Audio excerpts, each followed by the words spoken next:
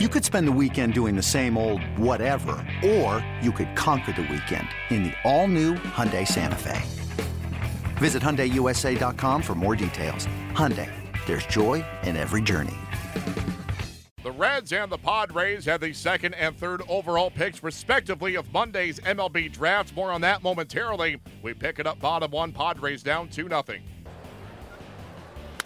On the ground with the shift on. He'll go to the left side and into center field. Pirela coming around. He will score as the Padres cut the Reds' lead in half. It's 2-1 Cincinnati. Line down the left field line. A fair ball headed towards the left field corner. Spangenberg will score from second. Cordova's going to be waved around. Here he comes. 2 runs in for the Padres and a 3-2 lead for San Diego. To left field. Duvall going back at the wall. That ball is gone. First major league home run for Franchy Cordero.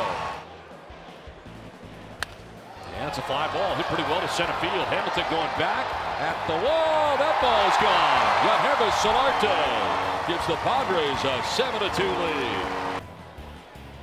One out. Will Myers goes the other way off the end of the bat. Base hit right field. Rounding third is Cordero. He's going to be sent. Here's the throw from Schebler. Not in time. Will Myers gets in on the act, an RBI single. The Padres breeze past the Reds 9-3. The Padres selected high school pitcher Mackenzie Gore with the third overall pick of the MLB draft, while the Reds chose high school pitcher Hunter Green, 1 pick before them at number 2. The offense was clicking big time for the Padres on Monday as they roughed up Cincy starter Bronson Arroyo to the tune of 9 runs on 13 hits. Here is San Diego skipper Andy Green commenting on the 9-3 victory over the Reds. He gave up the hit to Schebler up the middle.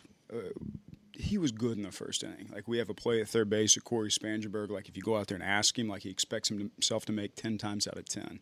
He didn't pick his pitcher up. He had a chance to make a diving catch in left field for a 1-2-3 inning that could be caught. He ends up giving up 2 runs. The walk, the base hit up the middle, those are like the mistakes, not picking his teammates up. But I thought he was fine in the first inning, and I thought, like, as the game carried on, like, he came into lefty so much better today. He got him off of pitches out over, mixed well. Thought he did some good things, had some life to his fastball. So happy for him to see that. Was really hoping he could push to the 7th inning there, but he did a great job. And Buchter came in and kind of got that last out for the 7th. So kid deserves a win by now. A lot of things had to fall in place for Franchy to make his way here. Is it nice to see him seize this opportunity the way he is?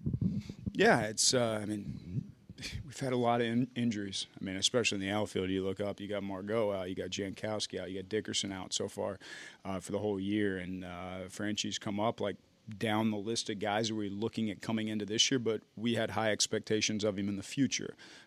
Here quicker than expected, but I think he's shown that he deserves to be here and he belongs here. Fun to see a kid hit his first big league home run and hitting balls around the yard and a great diving catch in the last inning. And so he had a great game. What's the mood like in the dugout after that first home run? For Franchy, yeah. I think everybody's excited for him. Those are moments, a guy will remember the rest of his baseball career. He's going to know exactly who he hit his first home run off of. He'll remember the day. He'll remember what it felt like, and it'll hang with him for the rest of his life. So it's special, and everybody sees it as that because anybody that's ever done it knows it's one of those things you remember the rest of your life. Going back to Perdomo for a moment, do you think that the movement of him back to the center of the rubber helped him be able to command both sides of the plate a little bit better with that 2-seam fastball? It definitely makes it easier, getting his sink into righties and not having to force it in there. And then also just he's got less area he's going to move to both sides of the plate for. And you want him to pitch with momentum through the spot that he's attacking. Sometimes with him, he'll step one way and try to yank the other. This makes it a little bit less drastic for him, so he can take a more direct step. So I thought, that helped. Conviction on pitches helped. I thought it was just a good day for him. 3 hits for Austin tonight. Was he owed that pop-up single behind the mound?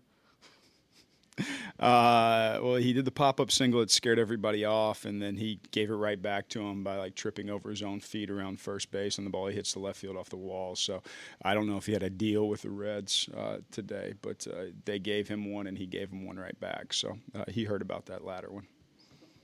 Overall, facing a guy like Arroyo, it's tough to stay back sometimes. Were you pretty happy with how the hitters basically try to let the ball get to them instead of chasing after too much stuff? Yeah, you can't go in with this I'm going to turn 95 around approach against him. You have to really, we told him to treat it almost like a backyard wiffle ball game.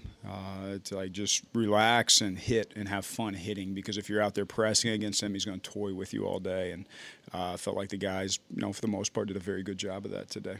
The Padres send Clayton Richards to the mound on Tuesday. He'll be opposed by Scott Feldman.